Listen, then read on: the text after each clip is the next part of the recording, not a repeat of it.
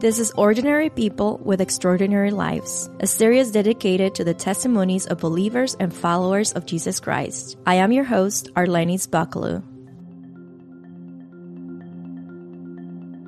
Hello, friends, and welcome to another episode of Ordinary People with Extraordinary Lives. I am your host, Arlenis. Thank you again for joining me on another episode. As I do every Tuesday, I just want to remind you guys that if you want to stay connected with us, one way that you can do that is by following us on social media. And the easiest way to do that is by going on the link here in the description or the show notes.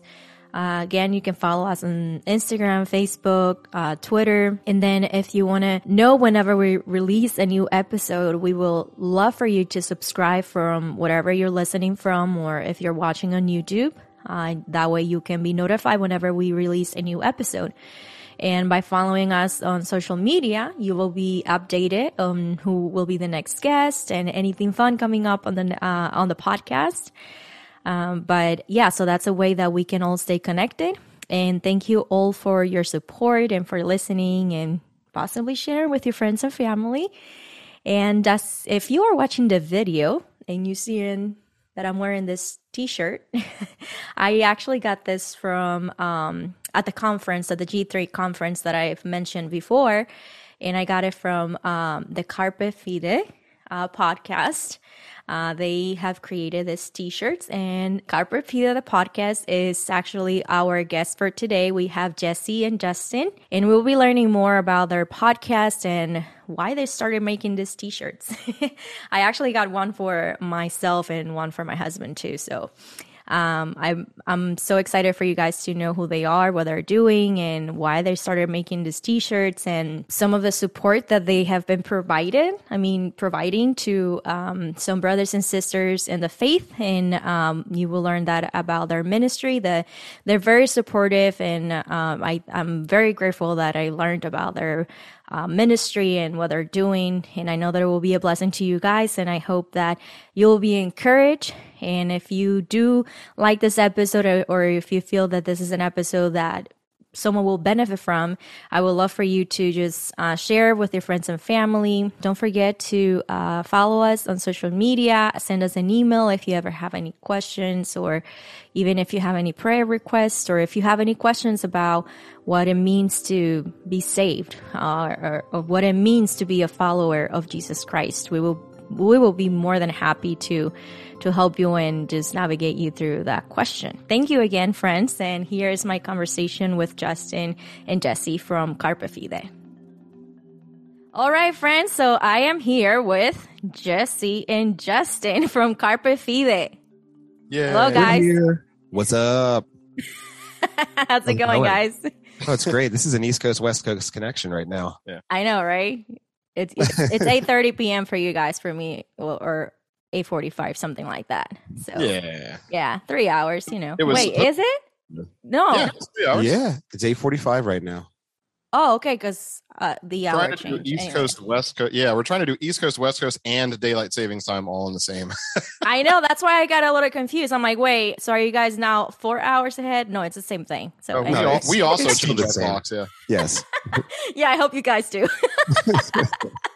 No, but it's so awesome to have you guys. I've been sharing about your podcast and all the good stuff that you guys are doing on our social media. So I got to meet you guys at G3 conference, but I had seen you guys on social media by other friends, reposting, but I wasn't sure what you guys actually did and stuff. So we're going to be learning more about what you guys do. As soon as you If only figure it out, we you knew, tell yeah. us. Yeah. Oh, by the way, let me just mention this. So these two guys right here, they're so kind. They gave me a shout out. The funny part is here. They didn't remember my name. Oh my gosh. And then they butcher the podcast. I just want to say I was pretty brave for taking a stab at it, trying to read it. Okay. No, hey, I gave it up to you, Justin. Right? I tried. You did. Jesse was completely giving up. I was like, well. Arlie. Yeah. Yeah, you guys can call me Arlie. I always tell people, just call me Arlie. That would have been it's super. easier. That's Next fine. time. Yeah. Make sure I do it So- right. So just to tell our friends here, so your guys' podcast is Carpe Fide. Yes. Seize I the just day. learned that recently because I was so curious about that name. I was like, what does that mean though? Okay, I know what fide is, but what is the other thing? Carpe? Like for me, there is a word in Spanish, carpeta, which is like a rug. Oh, So- yes. Well, we do hope that it enfolds you like a rug might. I got nothing. Fold the rug. Fold the faith. So it comes from it comes from the Latin expression carpe diem, which is to seize the moment. Would be a Seize the day. loose translation, to seize the day. It's a grabbing of the time. Yeah. So technically, we know we're well aware that the homeschool movement actually did start on the West Coast. So for those that are homeschooled and have a bit of Latin, they'll know that it should technically be carpe fidem. There should be an M there. Yes, the declension is wrong, but we like to say wrong declension, right theology. Yeah. Okay. No, I was just very intrigued. So I'm pretty sure that many people are like, what does this mean? But it's amazing. So we're going to be learning a little bit more about what you guys are doing, because you guys are doing, so much. But as I like to do with all of my guests, I like to have them like give us a little background about their upbringing, like where you guys, I know, well, first of all, you guys are brothers, which I didn't know. And then I found out and I was like, wait, are you guys brothers? And then now it makes sense. Yes, it was adopted. So Real actual brothers. No, that's Yes. Oh, okay. not that I know of. So now let's see how we're going to navigate through this. So basically, whoever wants to start first, I just want you to share about your upbringing with your family. What was it like, So tell me a little bit about that. Were you raised in a believing home? Who goes first? We just both tied on rock, paper, scissors twice, so I don't really know. I'm going to call Jesse then, because Okay. you're like on my left side. All right. So yes, we were raised in a Christian home. We were very blessed. I mean, I tell people all the time, like, our generation's family life is just so decimated with broken homes and just all sorts of other crazy stuff. And we are just so blessed to have parents that love one another, to have parents that love us, to parents that tried to raise us to the best of their ability in a solidly Christian home. It looked a little bit different when we were younger than when we were older, and that is a good thing.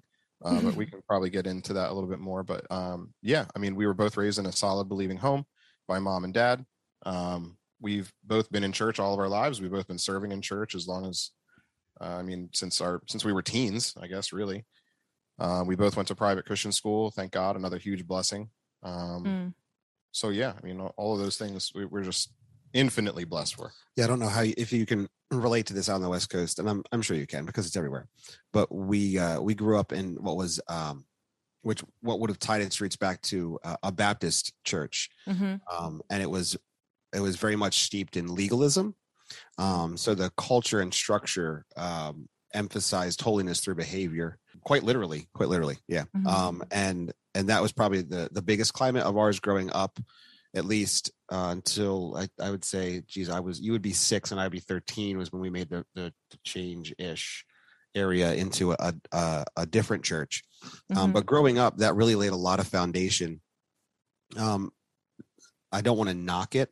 Obviously, legalism has it puts a greater tone on the things you do as opposed to the faith you have and who your faith is in, and that does create some barriers into maturing in sanctification. But it certainly laid down a strong biblical framework. I don't know, maybe your listeners can relate, but I grew up in Awana, so I have a very deep Awana background.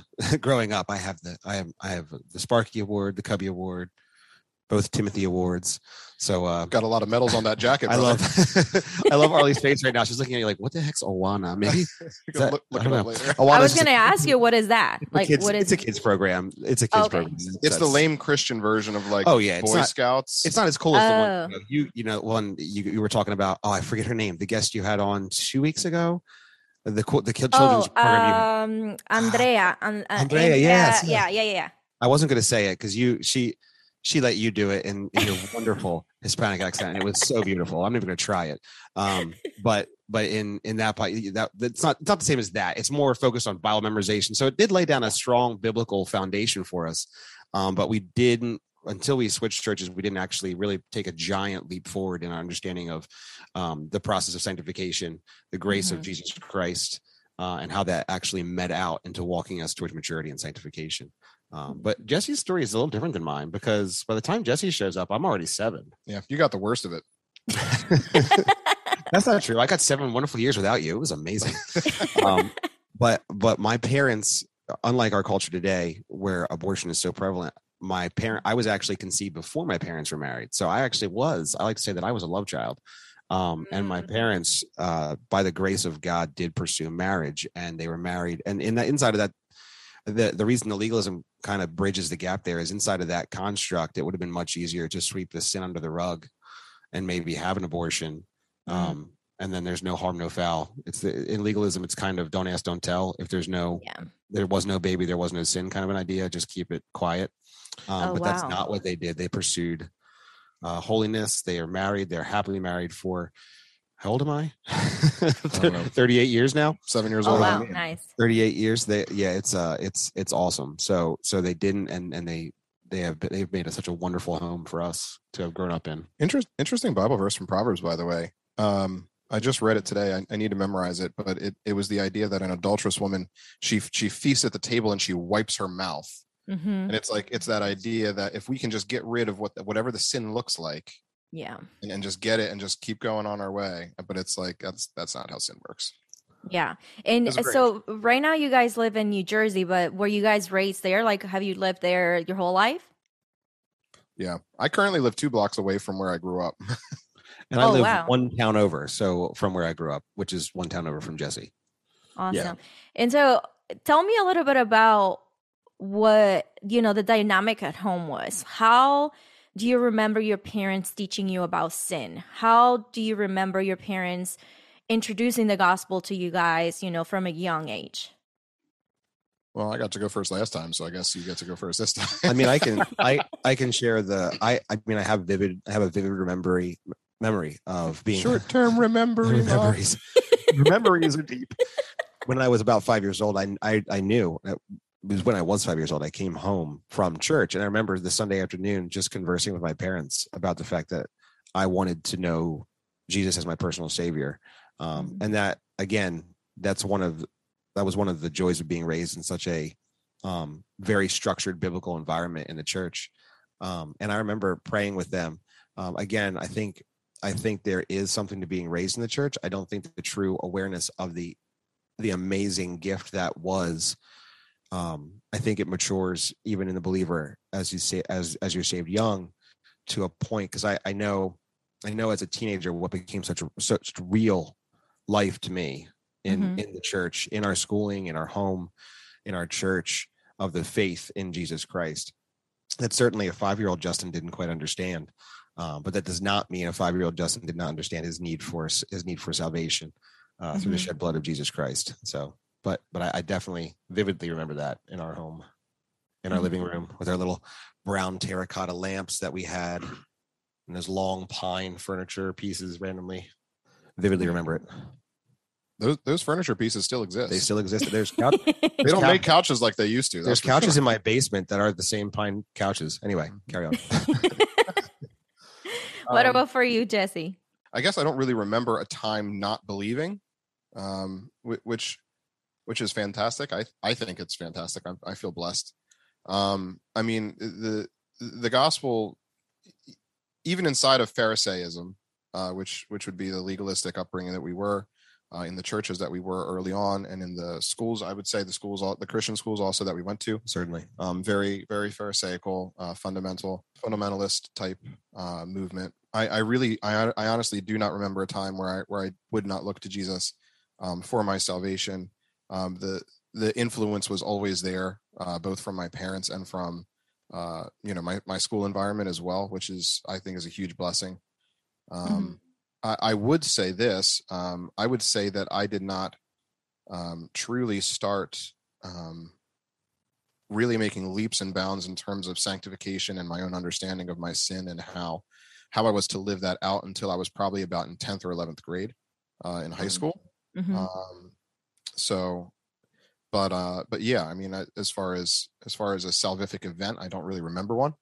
But I do remember learning and growing very much, as I started to exit high school, and have been ever since. Thank my God, praise God.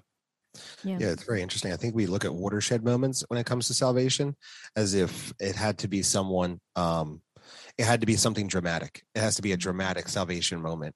And I don't think, I wonder if we've gotten so far from the culture of a familial environment for the Bible and the gospel to grow in, that we look for these watershed dramatic moments of salvation, as opposed to the fact that there is a family in which it's not even noticed as the dramatic watershed moment, because it is the whole of life. It is the whole of communal life inside the family is around God. And to be sure, your fruit is exemplary of someone who is fully immersed in the gospel. So thanks, man. Your fruit looks pretty good too. Oh, thanks, man. Yeah, and I think I've heard that from even some friends when I would invite them and tell them like, oh, we would like to come and share your testimony. And they're like, yeah, I don't have such a dramatic testimony like this person or that person. I'm like, but do you need a savior? Did Jesus have to come and like save you in your life? I'm sure, right? So not all of us have that super dramatic, conversion. I mean, not like a pole conversion, what I mean? But we all know that we do need Christ. Christ has to change our life. And then it is a process. And like you said, I mean, I love what you guys said. Like, I don't remember a time not believing in Christ. But there is a process of sanctification. And we know that we all struggle in our spiritual walk. And that's where I want to go now. What does the teenage years look like for you guys? What's happening in your life at this point? How is your faith at this moment? Like, what's happening in both of your lives?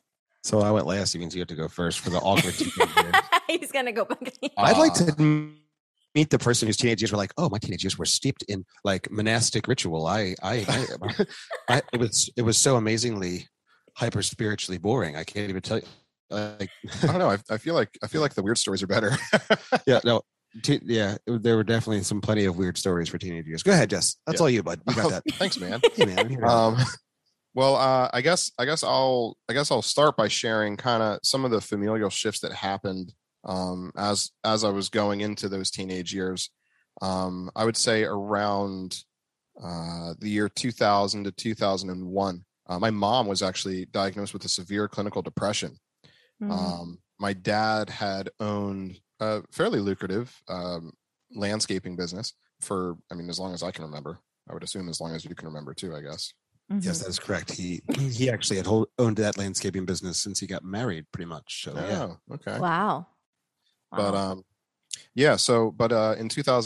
the year 2001, God just decided to completely, just throw all of that away. Mm-hmm. It was a period of about, how long would you say? Just like 3 or 4 years? 2 or 3 years? It was probably a solid year and a half of a solid year and a half. If we had 4. Well, no, I mean, if we wanted to talk, like, to map it out, it was probably a solid year and a half of what would be debilitating depression. This was what any psychologist would determine a major depressive episode.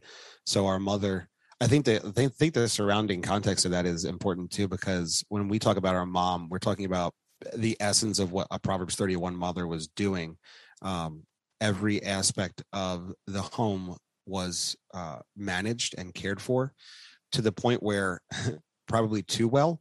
We struggled when my mom faced depression. Things in the house were grinding to a halt, because when you're talking about someone who is on top of everything in the home, our home was probably set up like like you could have done a show in the house in any room at any given time, and that's how she cared for her home.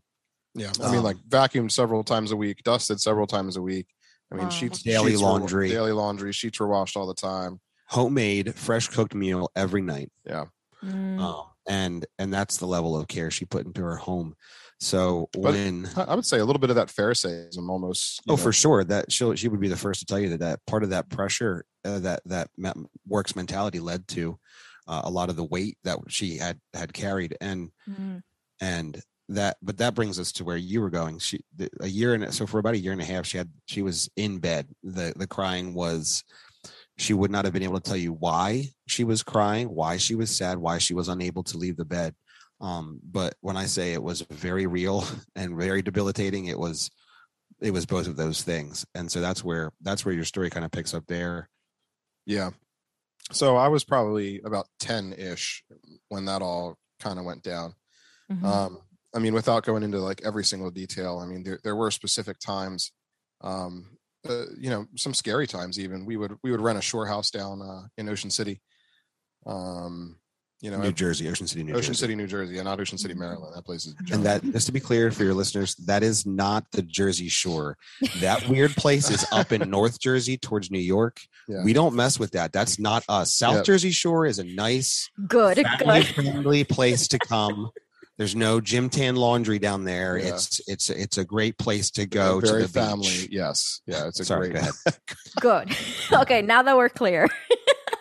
Yeah. I mean, and I do remember one time being there where, we're just like, wait a second, where's mom? And she had just completely, I don't know if you remember this. She had completely, she left and we had no idea where she was.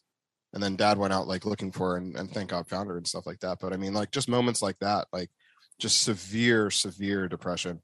Through that whole process, my dad ended up just completely reconfiguring his idea of what family looked like. I mean, just really was able, the gospel just washed over him and really changed him so much in that time. Ended up getting rid of his business, spent more time at home, spent more time investing in our mom, investing in, I would say, you and I, as members of his family. When you think of a servant leader, like if you know my father, you know that's exactly what he is. God used those years to really shape him into an amazing, humble, strong, very much honorable and imitatable man that I would say is certainly next to none, especially in our lives, I would say. Amen. But moving from there. That was 10. Yeah. How's that get to 13-year-old Jesse? I'm getting there. We're getting there. But how did that will you guys mind just sharing, like, how did this affect you guys? Like, how do you respond to this situation, especially because, I mean, it's your mom, and she's the one who's supposed to be, taking care of, the family. How are you guys responding to the situation, and how do you deal with this whole thing? So we immediately had to kind of figure out what it was like to do laundry and cook and maintain the semblance of home that we had. We had to literally take that on. We had to learn that. For Jesse being 10, it was probably a little bit of a different paradigm. For me at the time, I was 17. So I was in my senior year, end of my junior year into my senior year. And with that kind of mindset, I was much more of a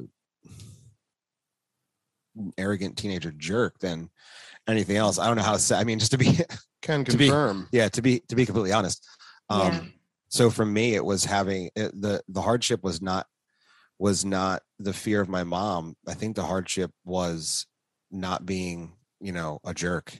I had to not be a jerk, and I would be the first to tell you that I did not succeed at that at all times. But I had to. I was 17. I was driving. I was dating my wife at the time, and I mean, it kind of just launches into my testimony. So I guess your teenage years just have to wait because I'm older, so it came first for me. See what I did there? Okay, let's move on to that. So that's about 17. That really enters. God absolutely carried us through that. So from the summer of my junior year into our senior year was a constant building of all that time where I would normally have just devoted to myself like a jerky teenager had to be balanced. So there was expectations of me at my home and appropriate and right expectations that perhaps a 17-year-old did not grasp as he should have. And it definitely changed the dynamic of the call to the home. But all through that, Jesse is absolutely correct in the modeling of our father, who is probably the hardest working man in all the land outside of, Dwayne, who is the hardest working man in podcasting. But our dad is the hardest working man in every aspect of the land. And he definitely modeled that by picking up all the pieces that he could. And God granted him grace upon grace to do so. But moving into my senior year and still dating my wife at the time, I think about halfway through, I started to get really disconnected. I was usually voted the class chaplain, although I never ran. I was the good kid, and I was also still very popular because I was the person that knew the Bible, but also knew how to have fun. And I hopefully still am that person. Yeah, actually, I hope I still am that person. I mean, a better version. Yes, a much more sanctified version. Yes, by God's grace. Thank you, Lord. Thank you, Lord. But I just remember walking through. That year started. That year started for us with September 11th. That was the beginning there of that. Yeah, that started our school year off. And walking through that school year, about halfway through, I think I really started to struggle with what God had me called to do here. And I felt like I really felt like, this is going to really date me, but there was a Chris, who Chris Rice is? Chris Rice. No? Yeah. No. Contemporary Christian music. He's an old school contemporary Christian listener. Your older audience will totally. He's probably deconstructed by now. Right, yeah, probably. Everyone's deconstructed. But he sang a song that was called "Smell the Color 9," and the point was you can't smell the color 9. His point was I see all these people that seem to be having dramatic interactions with God, yet for him, having these interactions with God was like trying to smell the color 9. Like God was out there, but he couldn't actually feel him or be connected to him. Why were all these other people having these opportunities? But the point was, God, thy grace is sufficient for you, in the song.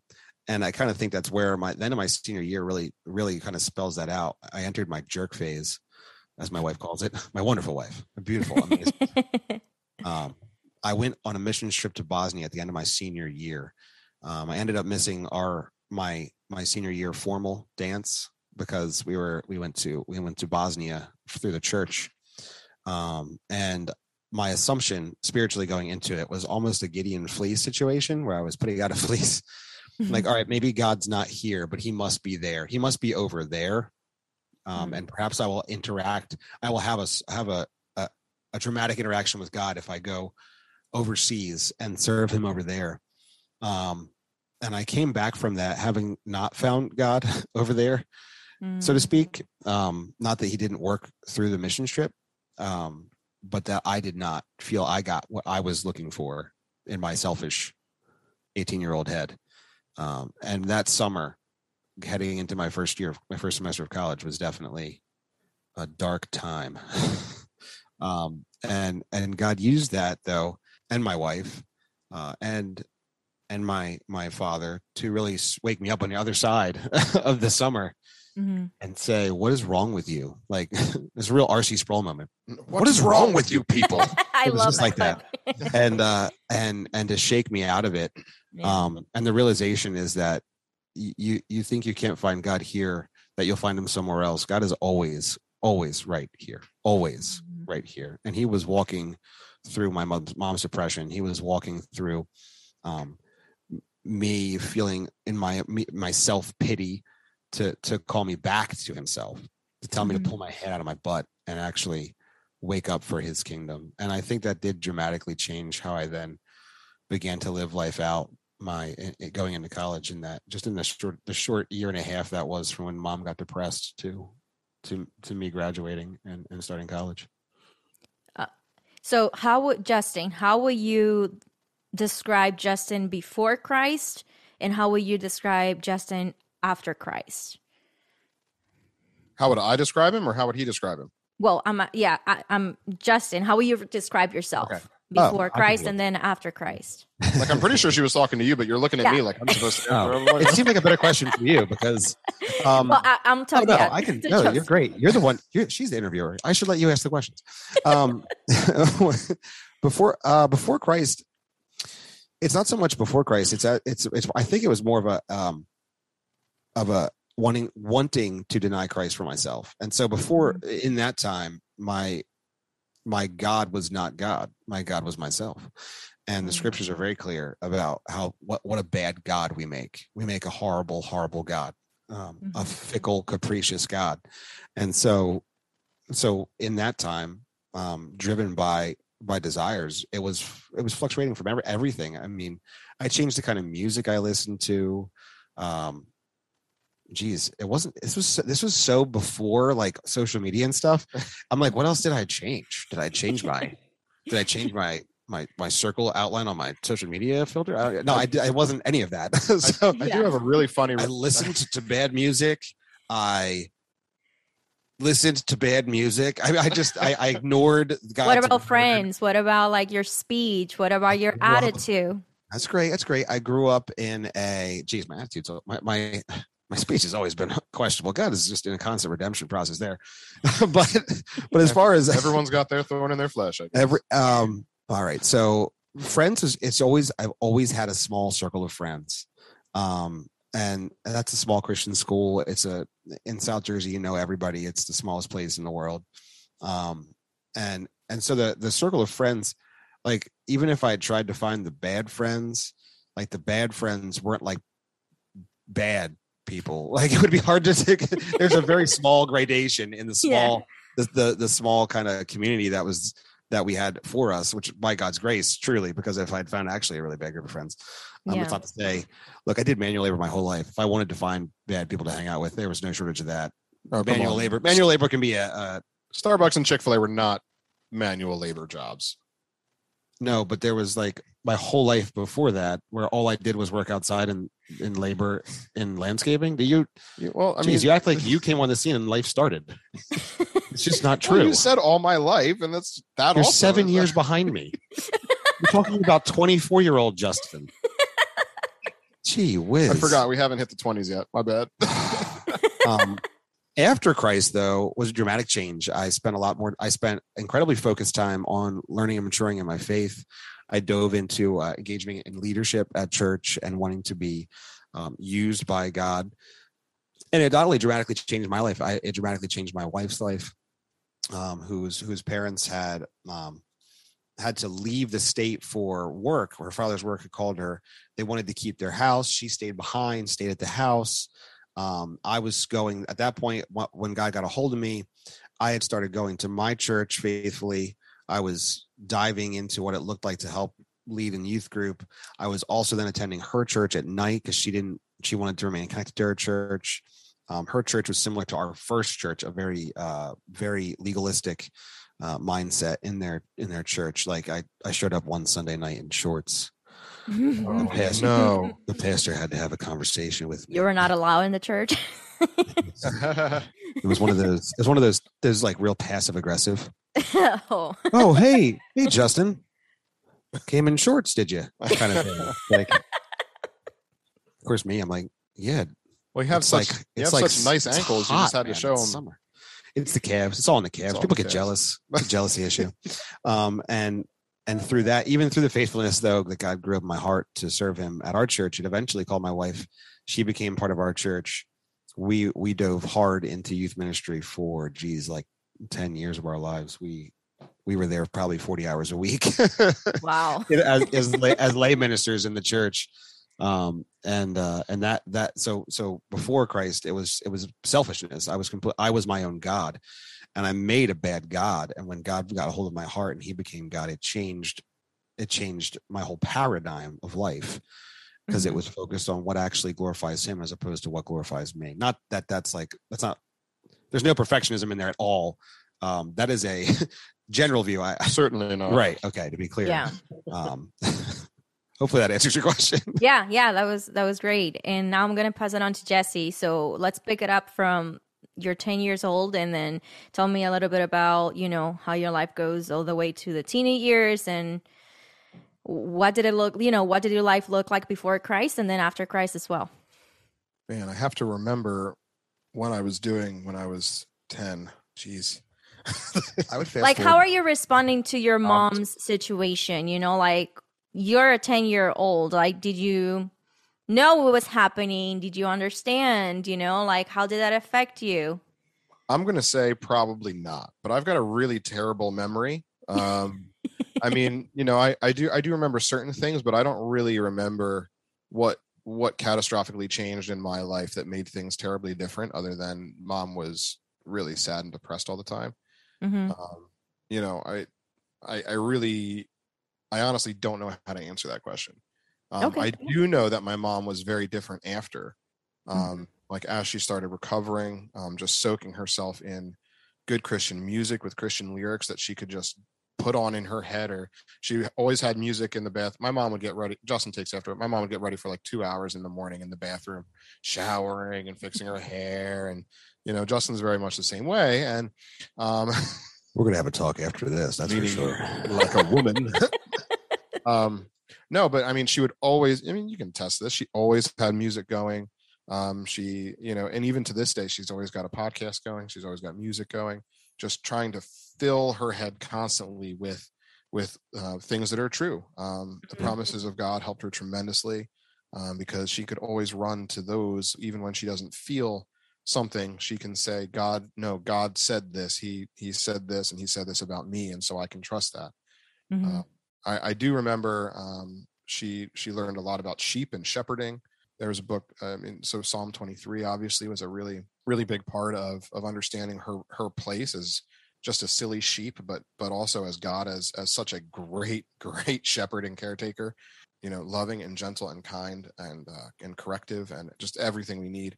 I do remember those things being pretty big instruments, throughout that process. I mean, as I'm becoming a teenager, I started dating my wife the same year Justin got married, which was 2013. Ooh, let's 16? pray your wife is not listening to this later on.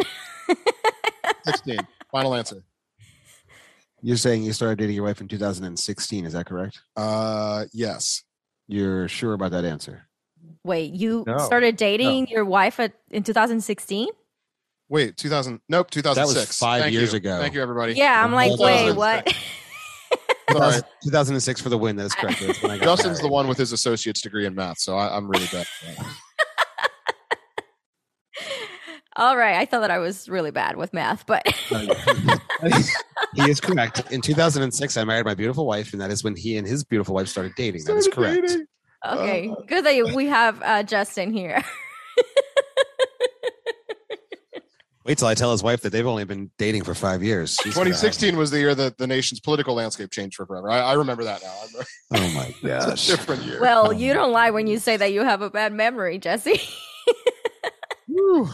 Hey. All right. So We made it, everybody. So in 2006, I started dating my wife.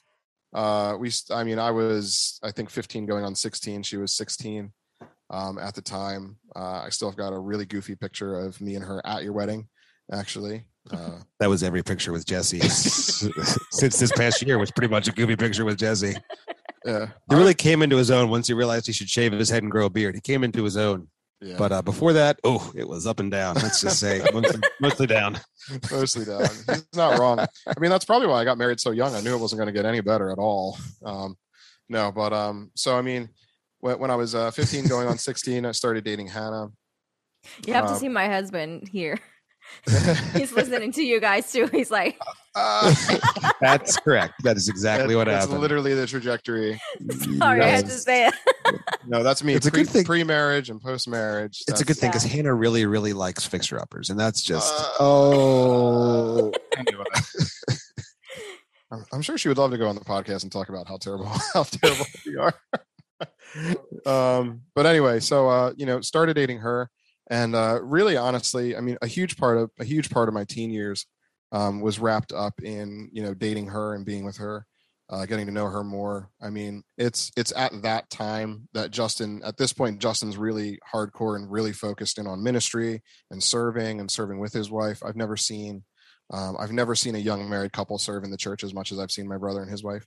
oh man, that's like when we were doing systematic theology in our house. You remember you were there? That was like you don't remember that? Nope, don't No. remember that. We did weekly systematic theology. We practically walked through like almost chapter by chapter. Like we actually, what was it? I was using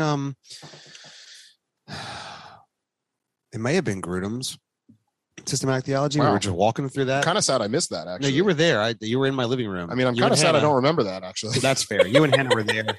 I would make printouts. We From would go now through on, it. Justin, just record everything for Jesse. Please. So That's he why can we go do and record rewatch everything. and remember. I was young. A lot's happened. It's why we record everything, Arlie. We just don't remember anything nowadays. So yeah, I started dating her. And really my high school was really wrapped up in that. Why are you looking at me like that? I feel like you're looking at me some kind of way. I just love you, man. Oh, thanks. I love you too, man. Nice fruit. Oh gosh. So started dating Hannah. Honestly, it really wasn't. I mean, turning a terrible corner. It really wasn't too long after I started dating Hannah that I remember exactly where I was. But she informed me that she was actually being sexually assaulted in her home by one of her brothers. And like I was just a teenager at the time. We had been dating for, I mean, it couldn't have been a year even. And so that just opened up God used that event to create a completely different trajectory from any sort of trajectory Jesse had in his mind of what high school was supposed to look like. That was a terrible thing. I was the first person she ever told, and it was an honor and a privilege to be that for her. The first person that I ran to was my parents. I said, look, Hannah, I'm like, I feel like we need to talk to my parents about this. And she did. And then that just started a really long. I think a great pause point, just to clarify there, I'm just going to pause right here and I got where you're at. Have a clarification point here. Yeah, just to say that one moment of clarity, please. What prepared my parents for that moment is because having walked through the necessary biblical counseling my mother needed while she was suffering from depression, spurred both of my parents deeply into a love for biblical counseling, and they spent many hours invested into understanding, reading, learning. They attended the yearly conference from the Christian Counseling Education Foundation, which is an organization in Philadelphia. Glen Mills, PA. It was in Philadelphia a while ago. Really? Yeah. Things I didn't know. So I was probably going through Sistio at your house at that time. Yeah, that's right, baby. So they threw themselves into that. My dad pursued accreditation through a counseling program. They fell in love with the understanding of God's mercy and grace growing us through trials and sin. They became very deeply invested in the process of sanctification through the scripture there and applying that in biblical counseling. And that actually moved them right to be in a great spot for when Hannah was able to open up to you and you were able to go to them. That was a great clarification, actually. Yeah. Yeah. CCEF, the Christian Counseling and Education Foundation, still pumps out tons of awesome resources. Just amazing I think their tagline is what? Restoring Christ to counseling and counseling to the church. Yep. It was very, very good. So yeah, I mean, just years of walking through that. I mean, everything got complicated. It complicated our relationship with her family. It was one of her brothers that was one of the perpetrators. It got very extremely messy and very tense for very many years. It was an extremely difficult thing for Hannah to walk through. But by the grace of God, he's used her testimony to help so many people. We actually did like a kind of a sexual assault, kind of almost like a focus. We called it Real Recovery Sunday at the church that we used to attend. It was really kind of a conference, a weekend conference that the church held. So he used it to work in that, and then we were actually approached by a guy that had us record a video for one of the conferences he did down in Texas at Matt Chandler's church, actually. That was pretty cool, but God's been able to use her testimony through that. But through that recovery process, there was church hurt because churches often are ill-equipped to actually handle that kind of thing, which is terrible because it's a fairly frequent occurrence and pretty devastating as well. So there's church hurt involved. There's familial bonds that are just kind of really being stretched to the breaking point. And God really walked me through walking her, just kind of that recovery process. I mean, I certainly had no even framework absolutely like at all to deal with talking to someone with that kind of story and background. And I'm just so thankful that she plowed ahead and that she stuck through and was faithful with with going through. And I mean, I believe it's Ephesians 5 where it talks about when we expose the works of darkness and bring them into the light, they literally lose their power, no power and grip over us. And that's exactly what those kind of like middle to late teen years were for us. I mean, as a couple and as individuals, really was that process. And during that whole time, you know, that middle to late high school was when I was really starting to be changed by Christ in my heart. You know, that 10th and 11th grade is when really God started to change me and mold me and help me understand so much more just about how what we are supposed to actually be doing as Christians, because I'd been in such a Christian saturated environment that you know, not everything was biblical or right, or actually what we're actually doing, what we're actually called to do, instead of doing things we're not actually called to do. You know, and you know, through that whole process, God just really used those middle to late teen years to just kind of completely just rework all that. So, I mean, I would say, to answer that question that you posed, Justin, before that, I would say I also don't think I was a bad kid. I was obviously very sedentary. I didn't really do much of anything. I read and played video games. He was really allergic to sports. He broke out in hives. Shortness of breath. No diagnosis of asthma, though, because in order to be diagnosed with asthma, you'd have to do some cardio. I'm kidding. He's a stress test for me. You just didn't like sports. Yeah. or most generally any activity that was on my legs. So I didn't really get into much trouble. Fine, like playing video games. He was really good at that. I didn't get into a lot of trouble. Yeah, right here. Superimposable. Yep, this is his workout. You don't get into a lot of trouble if you don't, you know, do anything. Kind of so true. But I did. I read a lot of books. I played a lot of video games. You know, and that was kind of it. Dated a really the most beautiful looking girl that, you know, any of my friends had ever seen. We both outkicked our coverage. We way outkicked our coverage. I mean, no offense to your husband, but he way outkicked his coverage too. So he's there. He knows. You know, if he's good. Thumbs up. Yep. That's he's right. Laughing. Yeah, it's true. Smiling over there. Christian men understand. We understand what we've done. God has been gracious to us. But yeah, and I mean, you know, this might be another interesting transition, because towards the late teen years, into the 20s, you know, I mean, you had been married for a while. I got married 3 days after I turned 20 in 2011. Well done. July 2nd, 2011, for the record, is when I got married. Oh, my birthday, July 2nd. No way. Jazz hands. Nice. Yay. Now I guess we have to exchange gifts. I don't know. In sign language, this is cheering. Just leave me alone, Jesse. Is it? Yeah. Oh, is that why they do jazz hands? Yeah. Is that what jazz people do jazz hands because they're like, ah. But when you do this, in sign language, it shows that you're excited and cheering. I wish the mic hadn't caught that noise. But anyway, so you were married July 2nd, 2011. Yeah. So I mean, as that was happening, you know, our ministry paradigm was shifting dramatically. I mean, you know, there was the Pharisaical fundamentalist phase, and then there was this kind of I would call it just typical American evangelical phase. You know, we went to a Bible believing, Bible preaching church. I would not call them heretical by any stretch of the imagination. Correct. But as far as ministry philosophy and practicality, you know, the older I got and the more I read, the more I listened to, the more I was exposed.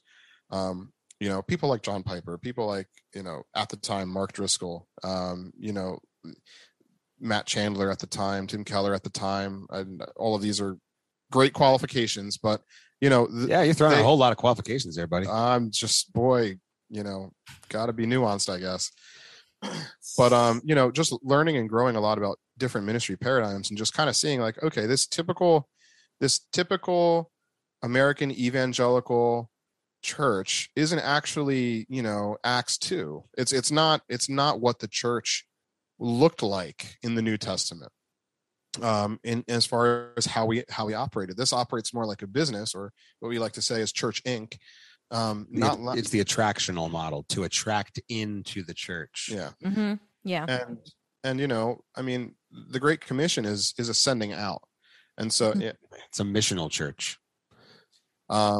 and so our ministry paradigm really changed. And our father was an elder there at that church. He was an elder there for 15 years.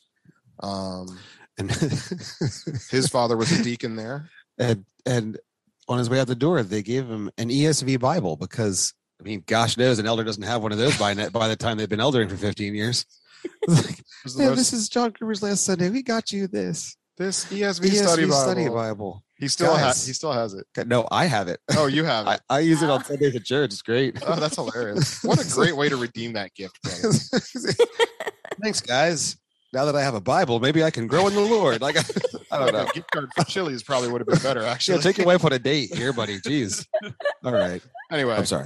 But yeah, I mean, it led to a lot of challenges in that time frame, the late teens, early 20s, where we didn't confront the leadership there, but we started asking questions that were definitely not being received well. Yeah, at that point, it would have been looking at about the 7th year of me and my wife having ministered heavily at that church. This is that time frame where we would have been putting in, literally, when me and my wife stepped away from the positions in youth group we were in, they immediately needed to hire 2 part-time people to do what we had been doing in the youth group just as lay ministers. Mm-hmm. And this is when Jesse had grown up in that youth group and is now married with his wife and now looking to step into ministry as well. At that same time, that's about 7 years into that. So yeah, I mean, as a young adult, I was helping teach the junior high Sunday schools. I was doing a lot of the tech stuff for our young adults ministry that you were essentially leading. Our dad was the elder overseeing that ministry. Yep. Eventually stuff broke down. There's a lot of hurt there. A lot of it's been reconciled. To the praise and glory of God. Amen. But through that process, in 2012, we planted Missio Dei Church in Glassboro, New Jersey, and we've been doing that ever since. So there's a segue into a different section of our lives. And I know that Jesse was sharing a little bit about the things that he probably struggled and saw in his life and the process of sanctification. So in your own life, what were some of the things that you saw yourself or found yourself struggling, in your own spiritual walk? And how did you see the Lord grow you on that, Jesse? Yeah. I mean, he really just completely flipped my idea of Christianity kind of upside down. Mm-hmm. I grew up learning catechisms. I grew up memorizing Bible verses, and in the King James, of course, but I grew up memorizing Bible verses.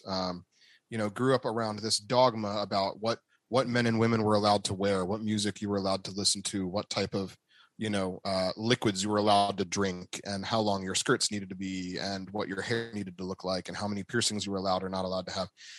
And get me started on tattoos right now. Jeez. Oh man, bro. But that's the type of fundamental Pharisaical environment we're talking about.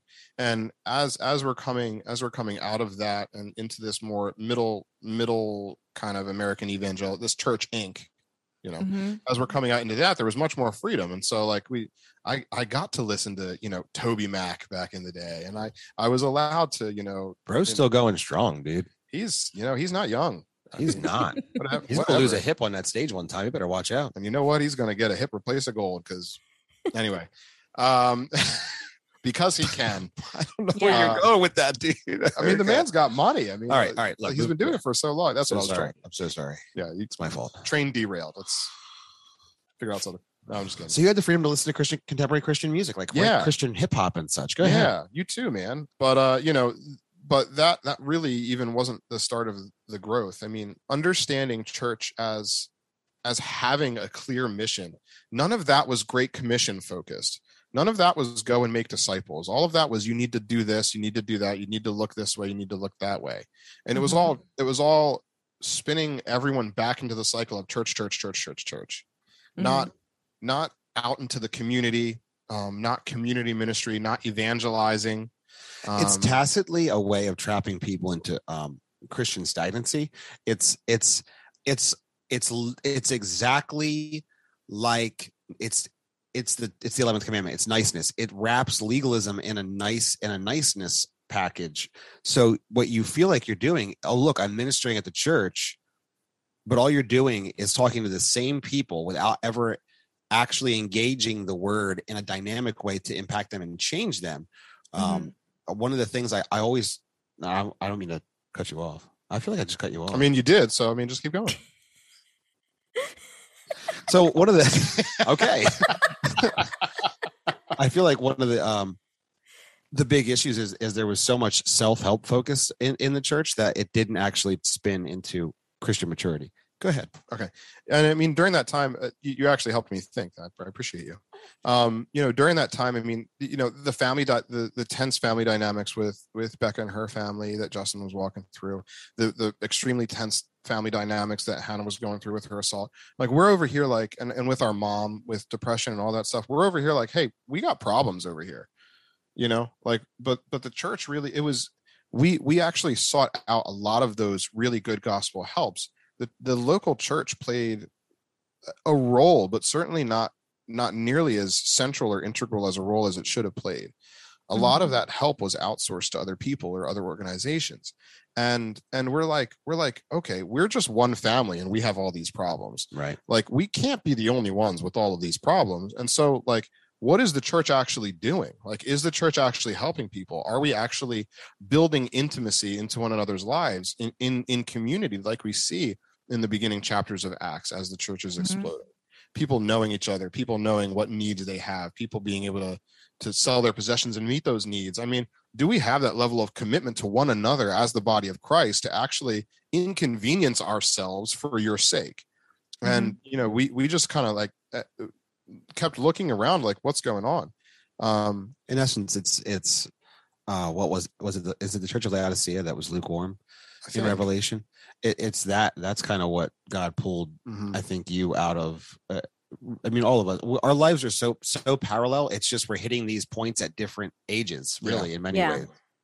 But it's that spiritual stagnancy. Because you're lukewarm, I've spit you from my mouth. You're neither cold nor hot. You're neither refreshing nor useful, and so I've spit you out. And that's what God kind of pulled, I think, you from. Yeah, I mean, he turned that pilot light back on and pumped that temperature up. Turned you into some useful boiling water. He sure did. Boiling hot water. Coming in hot. South Jersey. Yeah, I mean, and so it was from that. I mean, just kind of looking at the church and being like, yeah, this isn't really church. And so dramatic things took place really fast after that. Yeah, I mean, we left, and then I feel like it wasn't even a year. It was just a few months later. We're like, we had kind of been thinking of like church planning. We've been toying around with it. Here's how it went.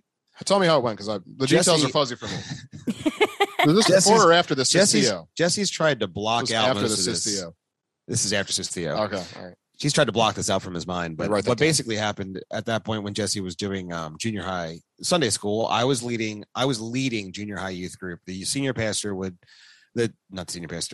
pastor would lead senior high. I would lead junior high. Jesse was doing junior high Sunday school. He was doing things like just having the junior high over to watch movies and break them down with a biblical paradigm. Engaging culture. Yeah, it essentially what it was. And in doing that, he ticked off some parents. That spun out of control. Oh my goodness. Listen, there's lots of things. We're talking about movies like Iron Man. Okay. We're not talking about anything like next. We're not talking about like Saw or like anything super crazy. We're talking Jesse's about, like, hey, church kids, come over and watch Hostel 2, and we're going to see what happened and break it down with the scriptures. This person's death really symbolizes. No, we didn't. Look at the way their head splinters off to the side. No, we're talking about Iron Man and trying to put that into a biblical paradigm. How do we analyze that from a Christian perspective? Just simple things like that. And that basically turned into, almost dying to church discipline for you heathen. I sat down. 2 elders came over to my house and told me I wasn't allowed to serve anymore at the church. They told me that my wife also wasn't allowed to serve anymore at the church. I asked them, why is this, like, there are other people like, so at that point I had actually sent a letter to the elders starting the conversation about, rescinding my membership at the church. Mainly because a lot of the things that we just talked about, the dissatisfaction with Church Inc. Really was just laying heavy on my heart. And I wanted to be part of something that was actually doing something, not something that was just being a silo for whatever lukewarm Christianity, is. And through that, I guess they had granted their request. I never really got, an official, anything back from them. But two elders show up at my house, tell me we can't serve. I said, well, is this because I'm not a member anymore? And they said, no, it's because you're in direct defiance of the elders. And I'm like, oh, I'm sorry. Wait a second. Let's back up. Let's back up a hot second. When did this happen? There were claims against me that were unsubstantiated. And I'll never forget, probably growing up within Christianity, you would hear these stories of people getting hurt by the church. And I'm like, why are people getting hurt by the church? But there's that moment for me was when that very next Sunday they announced to our crosswalk group, our young adult group that you were kind of heading up and that I was serving in. They announced to them that me and Hannah would no longer be serving there, and they said that it was because we were not members. And my mom, I will never forget my mom literally holding me down in my seat, because I'm like, you explicitly told me that it was not because of my membership. I'm like, you're lying to my friends, and you're making something look like something that it's not. And that was just, kind of sleazy to me. But like I said, I have reconciled with a lot of the leaders at that church.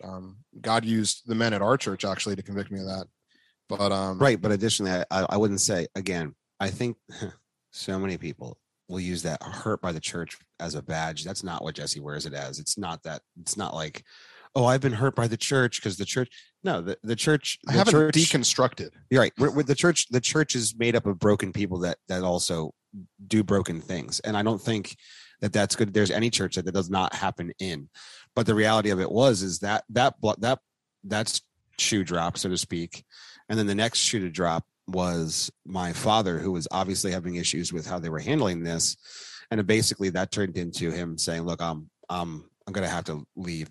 You guys are no longer moving towards, basically they were moving much, much more to a cloistered attractional model. And he's like, this is not what the gospel's called us to do, guys. Our building's not open to the community. We're not pushing out with our people. I will say, and let's do that. So that's the second shoe to drop. And then me and my wife just bitterly clinging on in the church. And eventually this literally happened at a time when I had the bottom, when is this? This is the bottom had dropped out from the housing market. And so everybody was reeling. So this is 2012. Yeah, that makes sense. At this point, I think I was working for Starbucks. Starbucks was getting rid of all Starbucks. of its manual labor Starbucks. When you were a baby, okay? No, I'm kidding. So those barista deadlifts, man. I'm just trying. The God's giving me grace here. So when I was working at Starbucks, they got rid of the assistant manager position, which I was at the time, and I was looking for something to do. They had just were ready to hire another part-time position in youth ministry, and I applied, and they said that I was unqualified, and I was like, okay, God, you're showing me clearly. You're closing doors. You're closing doors. Yeah. I said, guys, you're telling me I'm not qualified to do something that I had done for 8 years. You were all elders while I was doing it. Yeah. So you all then left that church. You, your wife, and then Jesse. Jesse and Hannah. Then my mom and dad, and then me and my wife. I would say it was a span of about 4 months. Mm. Okay. He's like, I don't know. And then it was basically like, all right, where are we going to? We're a close family. Where are we going to go serve God next? Because we need to be serving Him. We need to be members of a church. Well, actually, you know what? A moment of clarity. Oh, now you're eliminated. I feel like after I left and after Dad left, that's when we started toying with the idea of planning a church. I mean, Nathan was, you're and Becca's close friend for forever.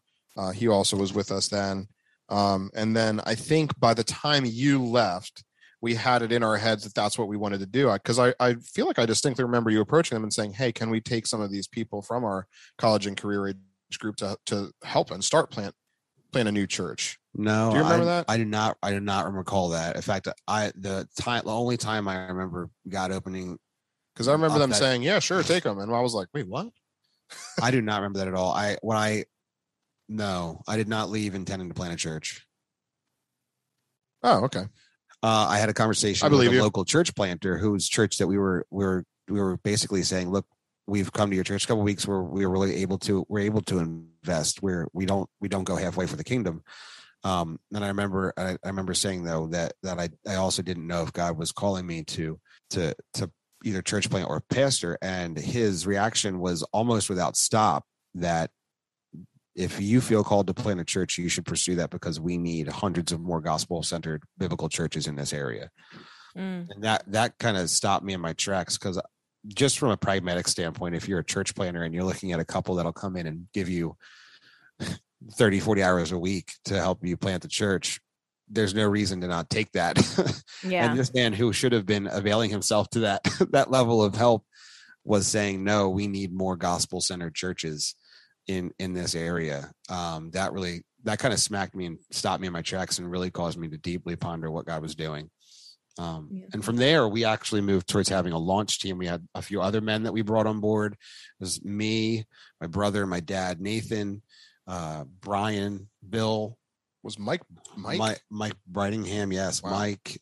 There was a bunch. There were several men that just were part of what we called the launch team to help us establish direction. These weren't even men that necessarily were going to be a part of the church, but that had good biblical backgrounds, had been involved in ministry, and were able to help us to take pause to count the cost of the tower before we built it, and to see what God would do. And that was literally 9 years ago, about early this month, 9 years ago. Yeah. And here we are. You guys have been serving with your father, right? And correct. In his church. Yep. So the elders are Jesse, me, our father, John, and Nathan, who is, I've known Nathan since I was 17. So we're going on 21 years now. That's not true. I was younger, 15. Wow. 24 years. It's been a long time. And what are you guys? So what are some of the responsibility? What are some of the ministries, within the church that you guys are involved with? Oh, wow. Well, we just did a whole episode on how weird our church is. We have a weird church. Very weird. I don't know if you're ready to open up this box, but I think she knew, because she's been talking to us for now. It's true. We, she's like, these guys are nuts. So I am the teaching elder. I do most of the teaching and setting that up. And what that looks like, I do that. Jesse is the other elder. No, some other guy. We do break it down into roles. I handle a lot of the communication stuff. That's correct. I have a heart for a lot of the community group stuff that we do. A lot of the men's discipleship stuff I lean into. We designated our dad the eldest elder because he is the eldest elder. So he's the oldest elder. bringing in that wisdom, that experience. We would like him to break more ties, but they're really he's usually part of the problem. So yeah. And then Nathan is what we would call missiology. He helps keep us on track with what the mission of the church is. He's got a real heart for in the individual discipleship, and the man's a networker. Oh, he's great at making connections in our town and using those connections and leveraging them for the gospel. Yeah, I feel like he's got a Rolodex of names. That's an old term. That's so old. Rolodex. Spin the cards. And so that's the four of us. It makes for ironic elder meetings because we're all so close. So the passion bubble is real close to the surface on elders. So when there's disagreements, they tend to be passionately sharp. Yeah. Because closeness, you burst the bubble and there's just passion everywhere. Yeah. Closeness breeds contempt. And we are close. So when one of us disagrees, but there's also incredible amounts of deference in that. So because we love each other, when one of us disagrees, if I disagree sharply with Jesse, but the other two are agreeing with Jesse, my microphone went down. There's the ability to say, I hate it when that happens. There's the ability to say, no, I trust you, men. I trust you, men, explicitly. And if I'm the one who's outside this box, I want to pursue what you guys feel you're being called to, because I trust the Lord in you. And so while it can be very passionate and get a little hot in elder meetings, it's also a very loving place and safe place. Yeah. So let's talk a little bit about then, how do you guys come up with the idea of your podcast? And then if you guys wouldn't mind just sharing a little bit about what your podcast is about. Yeah. It's about us because we're amazing. That's not true at all. It's a joke. Yes. Everyone's like, well, what I've listened to so far, I will never be listening to that podcast. How did that happen? Well, we really kind of stepped into that. Geez, tonight will be, after we are done sharing this lovely time with you, we'll be recording our 45th episode of our podcast tonight. So we're weekly on our podcast. And so that puts us, we took a big break last Christmas, probably about a 2-month break. So we're talking, I guess, about a year and a half. We've been trying to release this stuff. Let's be honest. We were not consistently weekly. No, we were not consistent. We are now. We started late last summer, and we're very inconsistent because we had, 1, no idea what we were doing. 2, had no time. We still, and so far, both really of those things are still true. But we definitely have more of a direction now, I think. Yeah, we wanted to start a podcast. Just basically, we honestly thought it would just be something to be another supplemental help to our local church friends.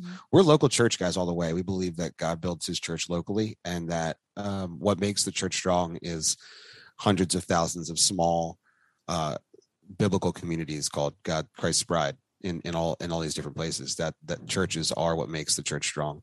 And so we're local church guys. We thought it would be. It's God himself and the Holy Spirit. Amen. Of course. Of course. Let's just get that out of the way. Yeah. Sorry. No heresy. I apologize if that came out the wrong way. But we thought basically the podcast would be a supplemental resource to our friends. So we wanted to bring in both local and national cultural issues. We wanted to bring in maybe hard to understand biblical topics. And we wanted it to be a resource, and that small idea turned into something much larger over time. Yeah, I mean, it was really just looking around South Jersey and seeing a void in this kind of content. I mean, the content that we had been devouring for years and years and years, we kind of like, okay, well, nobody's really saying this around here, and it's not really, if they are, it's not really reaching anybody. I mean. And even some of the content that was coming out of some places locally, which was great 3 years before, by the time we get to 2021, it was starting to turn real sour real fast. Super sour. And so we wanted to be a resource that people could use. And that really took a dramatic turn once the lockdowns came, 10 years ago, as it feels in real time. It was only March 2020, 35 years ago. It was just a year ago, almost. When I was but a young man. But what about this t-shirts now? Yes, that's when that really How does this come to be? Come and take it. So yeah. Why do you guys start making this t-shirts? It started last Christmas. I cannot reveal the exact thing that we were talking about, because it might be a shirt coming soon that you can buy this Christmas. In fact, the Christmas shirt's coming soon. That was actually our original idea. So whenever you are able to see what our Christmas shirt looks like, that was how Come and Take It started. I love history. We both love history. But yes, perhaps we do. I as well. Yes. But because I think I'm older, my love of history started a little earlier. Well, you certainly remember more history than I do. So mine like a steel trap.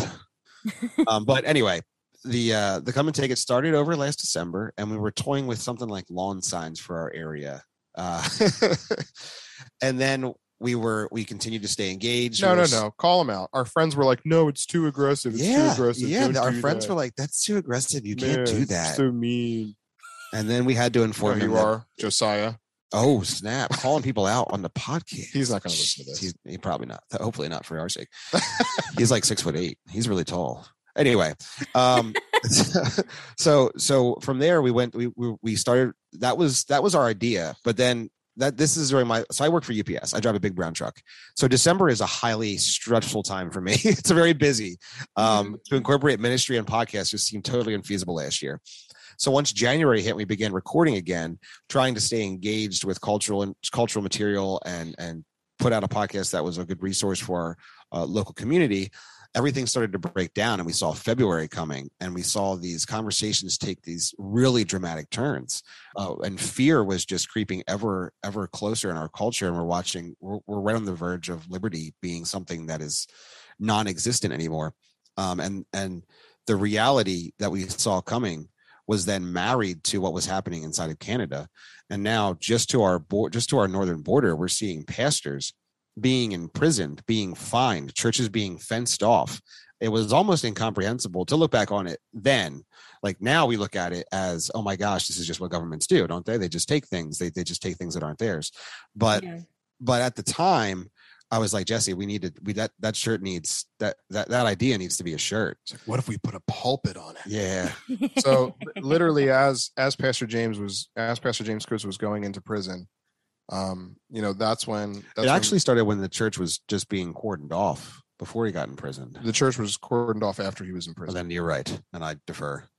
I mean, unless I'm getting my timeline wrong. Nope, you're probably right. Don't trust me. Because they continued to meet. Correct. But so when that happened, we're like, look, we got to do this. And so Justin petitioned his wife for a birthday gift, a small loan of $1 million. No, I said, babe, for my birthday, instead of getting something, I'm going to take that money. We're going to print T-shirts up with the idea to give part of whatever proceeds we could to give to their church. And that proved to be something that people were not only very glad to wear, such a bold message to remind not only Canada, but also all of their local magistrates that the church belonged to Christ and not to them. But that became very, very popular very quick. Yeah. And we realized, well, we have a little bit of a problem here because we're two full-time employed fathers and husbands who also pastor churches and are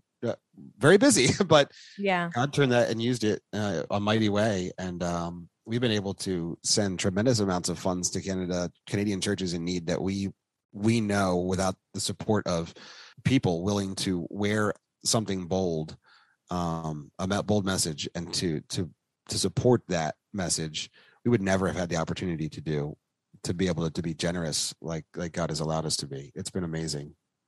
Yeah. Yeah. I mean, just for a little bit of my perspective on all that, I mean, it was really, really just incredibly humbling. I mean, I remember the first day that Aaron Coates shared one of our things, and I'm like, oh my gosh, Aaron Coates shared one of our things, like some type of celebrity status, and it's just so funny to think of because now they're just our friends. Like we talk to them now, and they're just like normal people, just like just trying to do church up in Canada. Yeah, it turns out to be it's really hard to do church. Apparently, it's very difficult to do. But yeah, and I mean, because I remember we had launched the shirt to support him. And then I remember one morning waking up and seeing their building being cordoned off. And I remember how vividly angry I was. And I remember calling you. And I think the video actually where I prayed for them is actually still up. It's probably one of the first videos that we posted on our Instagram, praying for them. And I remember I called you. I'm like, Justin, we got to give 100% of the proceeds to this church right now. Yeah. So we were like 24 hours, 36 hours. 48 hours. we got over 200 orders from all across the country. Wow. To support Pastor James. And that was a really humbling thing because in South Jersey, we're one of the only churches doing the kind of things that we do. I mean, we didn't really talk about it, but we have 0 paid staff at our church. Everyone is volunteer, elders, everybody. And so we call ourselves bivocational, but a true bivocation would be taking salaries from 2 vocations. We are one vocation income elders and everything, and we're like it can be such a silo of the same old church ink here, and so we feel unique because our model's unique and our message is kind of edgy and whatever, but seeing people from all across the country ordering this, I think we even sent a shirt to Hawaii. I mean, just crazy. That stuff. One faithful Christian out there in Ohio. God bless you. Keep doing what you're doing. But I mean, just being able to see that, it was a huge encouragement to us. I mean, the message is coming from Canada. The message is coming from Australia. The people that we've been able to interact with internationally. That one person that listens to our podcast in China. I don't know you, and it seems scary to me. I don't just. Be safe. Yeah, and I mean, things like this that started to happen. You don't plan. You don't plan this. Like this was not a business model. We don't have a business model. We're not a business. We have no desire to be a business. This is whatever God wants it to be. When we met you at G3, our basic idea with G3 was, Lord God, if you have used this for as much as you've wanted it to be used, we are totally fine with that. Yeah, because we didn't do this. We don't do this for us or what we're trying to build. That's not the idea. And we walked into G3 like, well, God, we've got a bunch of shirts here, and if you want to sell them, and you want to give us that opportunity to continue to be generous, if you want to continue to embolden the church through something as silly as a T-shirt, then we're fine with it. and we'll Yeah, keep pushing hard. But if you have used this as much as you want it to be used, and you want us to continue to pursue other things, we'll do that too. Yeah. And this has been completely in God's hand. Yeah. It really has. One, because we have truly no time to really make this. We are literally the wizard behind the curtain. It is a man pulling strings. That's what we feel like. Because just the things Jesse's able to do on social media, the grace God has given us with them, the people we've been able to meet and interact with, people like yourself, that's what makes anything that we have interacted with worthwhile. It's the other people engaging and diving in and sharpening one another. Yeah. When there are many people in my church that are very thankful for what, you guys stepping up and really supporting Pastor James Coates and Aaron. In fact, when I was a G3, it was a friend who sent me a picture like, oh, they have like a deal on their t-shirts. Like, you should check it out because she loves like you guys' ministry and she has been following your account. And it's funny because I was in the bar network, so I'm like behind you guys. So I take a picture of your guys like in the back, like I can see you guys from the back. And so I sent her a picture like, oh, they're right here. So it wasn't until like the last day that I went and, got myself 2 t-shirts, one for my husband and one for myself. And we're sincerely like just so thankful just for your support and just love seeing the support that you offer to other churches, to other pastors, that you're sharing, what's happening with other pastors also. We're very thankful. It's truly, I mean, it sounds so crazy because I feel like we see stories like, I mean, you can probably think in your head like, oh, like you've probably seen people just get wrapped up in this weird pride thing, like, oh, look what God's building through me or whatever. And it's like, I feel like the opposite. Like, I just feel so absolutely humbled, like on my knees, weeping, humbled, because God has put us in touch with so many people. Like we've wept with our friends like we have friends in Canada now, first of all. I used to refer to Canada as America's hat, right? And now I have deep, meaningful relationships with people all the way near the Arctic Circle. It's crazy. We talk to these people daily. We send pictures of our children back and forth to one another, and we pray for one another, and we share what's going on. And we weep with them and rejoice with them, and they weep and rejoice with us. And it's like it's amazing that technology is used for so many diabolical and meaningless and useless purposes, but that God's able also to use these technologies for stuff like that has just been absolutely humbling. That God even had the idea to use any morons from South Jersey to be an encouragement to someone from somewhere like Canada, or even Australia. We talk to people there. It's crazy. It's so humbling and amazing, and it's like. And our church family has been so awesome. Yeah, such a strong support to encourage us and help us. I mean, everybody that was with us at G3 was just they were church family. Yeah. That's who they were, and to be able to they take it seriously because we treat it just like we treat ministry. It's just ministry to us. This is just ministry that we happen to be doing. That we happen to be doing with a larger audience, but it's just viewed as ministry. It's work for the kingdom. We do work for the kingdom, and it I don't know. It is very humbling. We feel very inadequate most of the time, actually. Oh, Jesse, thank you for stole my drink. What are you doing? Jesse's stealing my drink over here. It's my drink now. Yeah, he was playing around with your glass. Well, so now let's move on to my signature question for the podcast. So you have 3 signature questions or 1 signature question? 3. 3. She has 3. So you guys make it quick. So I know you guys have stuff to do, but any books, favorite books that you guys have, or any books that have been helpful for you guys, other than the Bible, of course. So I knew these questions were coming, but Jesse had no idea. Jesse's just looking at you, at your computer, like you better have something there, man. So for me, I'm able to consume about 4 to 8 hours of podcasts a day.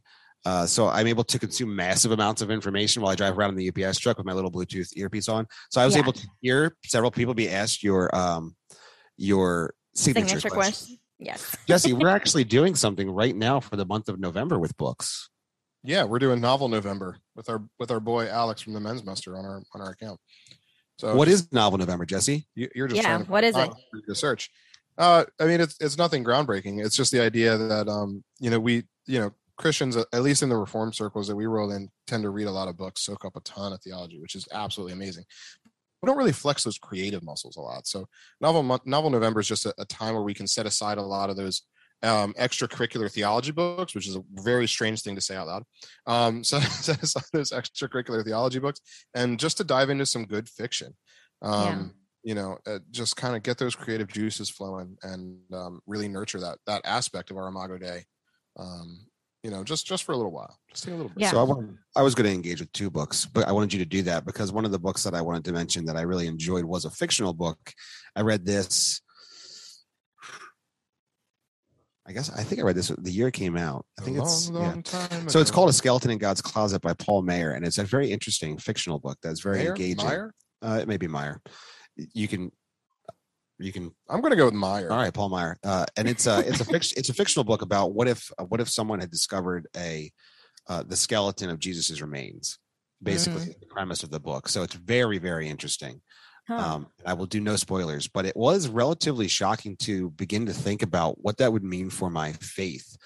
So this is about 2012. So this was right around that time where I was making that pivotal change into more ministry focus. And I actually got this as a recommendation from our youth pastor as I was engaging with him and we were walking through discipleship, just as a great fictional book that really would challenge some thinking. And it was great. It really was indeed that. So that'll be a fictional book that fits well into our Novel November, where we try to take a creative spin and maybe take a break from the overstimulation, where we can really start to lose the beauty of creation in even reading a fictional book, because we try to stick our nose so deep into theology texts sometimes that we think we actually end up getting too smart for our own good, and forget that God has created a whole beautiful world that is deep and rich with story. So that would be a reference there. And the other book I was thinking was another. You want to jump in at all? What are you reading for Novel November, Jesse? Fellowship of the Ring. The Fellowship of the Ring. Oh yeah, I saw the picture. You shared a picture on the podcast page. Yeah. Alex is like, oh, I'm reading this book and this book and this book and this book and this book and this book. I'm like, dude, you're reading like 18 books. I'm like, stop. Like, just say one.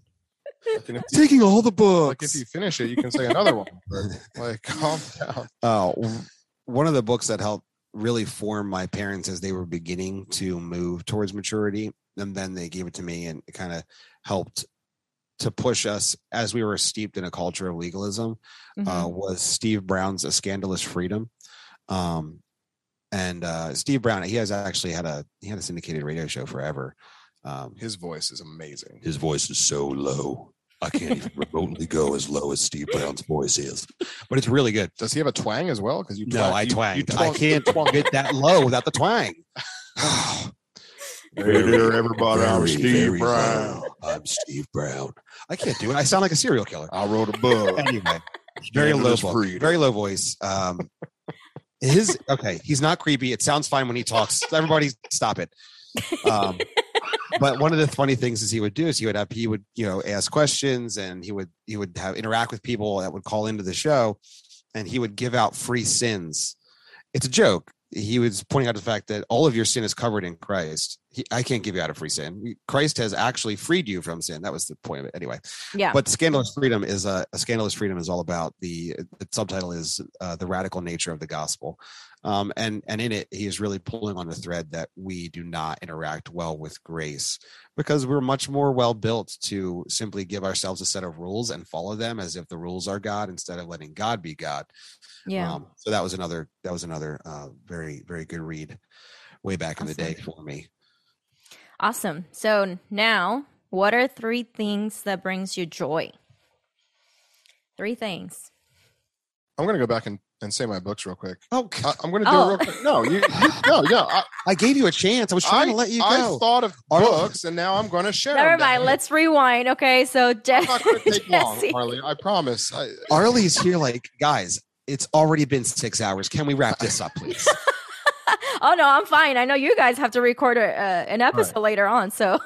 Okay, so we don't sleep. That's the so recent book. I have two. One is called "The Household and the War for the Cosmos" by C.R. Wiley. Oh, I read that vicariously through him, sharing so many quotes. So it must have been very I good. literally video recorded myself reading probably almost half of the book to my mom and to Justin because like it's one of those things where you can't just pull like a sentence quote. Like you got to get the whole He'd be like, "Okay, section. guys, just one more short quote, guys." 6 minutes later, it's like, dude, that wasn't a short quote. That was like 4 pages.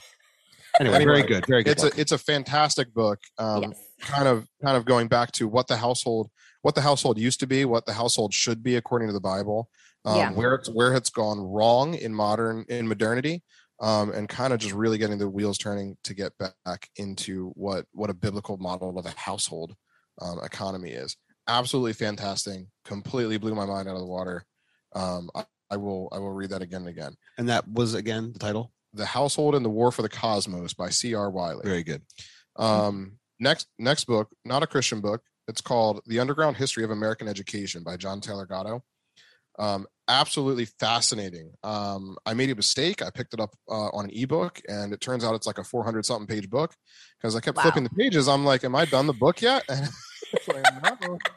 Oh no! Turns out the dark history of American public education is very, very, very dark and deep, and it took a lot of pages to say so. It is very deep. It is very dark. It is steeped in humanism and atheism, and it is not good for children. And it's important for Christians to know and understand that. And so that's why I would put that book on this list. Another book that I thought about while you were going into that. You said 2 books. No, I said 2 books from recent memory. Another one would be A Praying Life by, I believe it's Paul Miller. Oh, great. Prime Life? A Praying Life. Oh, a praying life. Do you see what I did there? Yeah, that was an important clarification. A praying life. Yeah. A praying life, not a praying life. Very good. Yes. All right, and you know my next question. 3 things that brings you joy. Only 3. Are we including our Lord and Savior on the list, or is this outside? You can't say the easy ones, right? That's the rule. You can't. I mean, just think about what are 3 things that brings you joy. I thought there was rules. I thought you couldn't say the easy things. No, I mean it's whatever brings joy to this your is life. Her podcast. If she says just think of these things, just think carbs. No, I'm kidding. Oh. Love carbs. All right, Jesse, you're up. My wife. That's 1. My children. 2. I'm trying to think if I say cigars, will my friends be upset that I didn't say friends?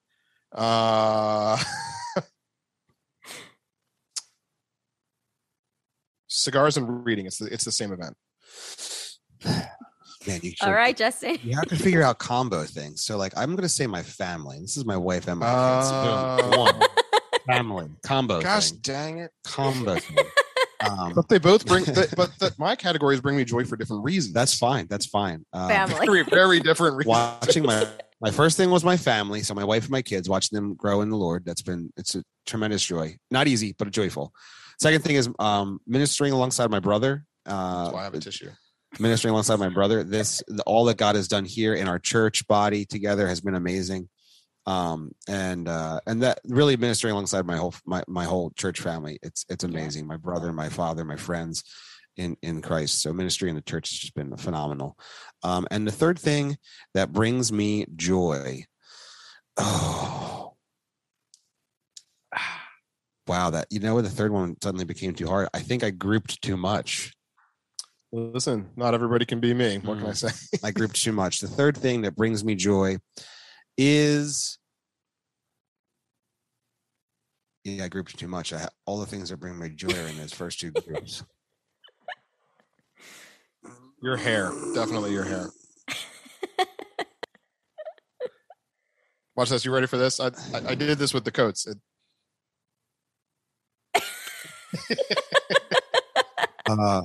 The third thing that brings me joy is, that was me trying to touch his mohawk, by the way, and him not letting it happen. Oh, I know the third thing that brings me joy. It's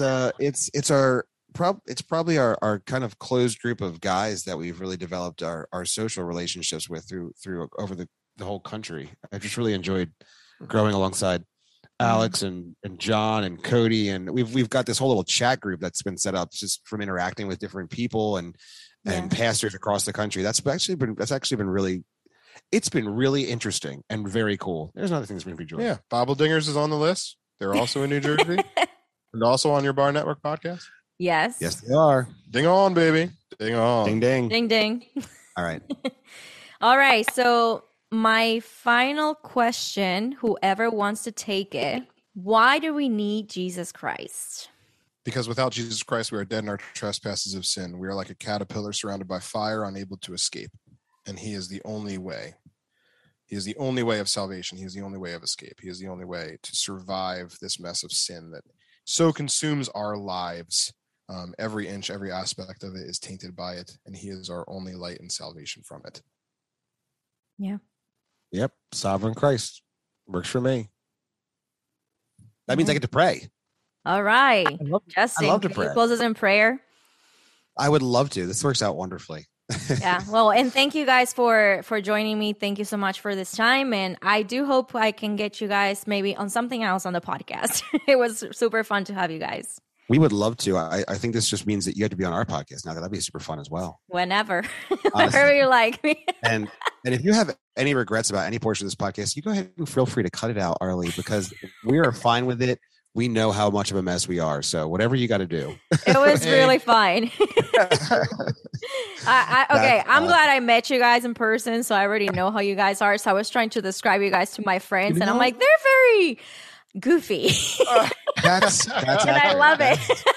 That is so true. You guys are awesome, and I'm so thankful for your brothers, and you guys have been a great encouragement. Just seeing, everything that you guys are doing and stepping up and supporting so many pastors now. With the craziness happening. So thank you, and Justin, if you wouldn't mind just closing us in prayer. I certainly will. We encourage all of you to seize the faith, and now we'll do that in prayer. So let's pray. Wait. Time out. Sorry. Wait. So now I know that I'm going to be adding the links, but can you please tell our listeners how they can find your podcast, how they can be purchasing your stuff, merch, anything? Yeah. Before I forget. I almost forgot about that, but yeah, please. We forget about it too. Again, it's not necessarily our goal. So. We're terrible at self-promotion. We do not do good at that. I do like to have my listeners to do that. So I mean, anyone, guest. Yes. Yeah.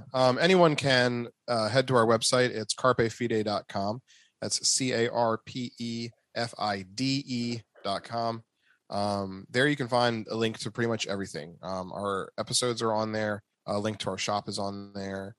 Some articles that were written are on there as well. And the best thing is our name is Latin and it's very unique. So if you search Carpe Fide on just about any social media, it's the only thing. We're the only Carpe Fide. You will not get confused. CARPE space FIDE. You will find us. We are on them all. Yep. Our podcast should be in pretty much any podcast catcher, from Apple's to Pocket Casts and anything. Spotify. Anything you really use it on.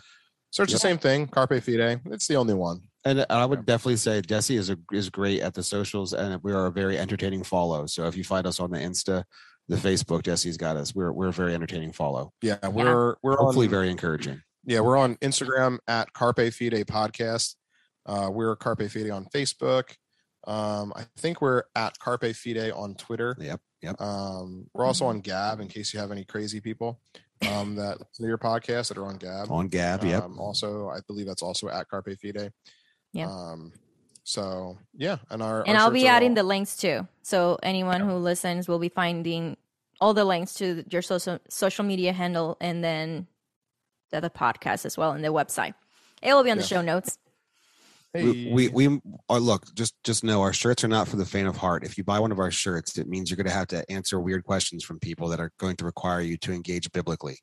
That's the point of our shirts. It's to encourage the church to be bold with the message of God. So there you go. Yeah, there you go. Well, thank you again, guys. And now, Justin, if you could close it in prayers. Absolutely. It'll be my joy.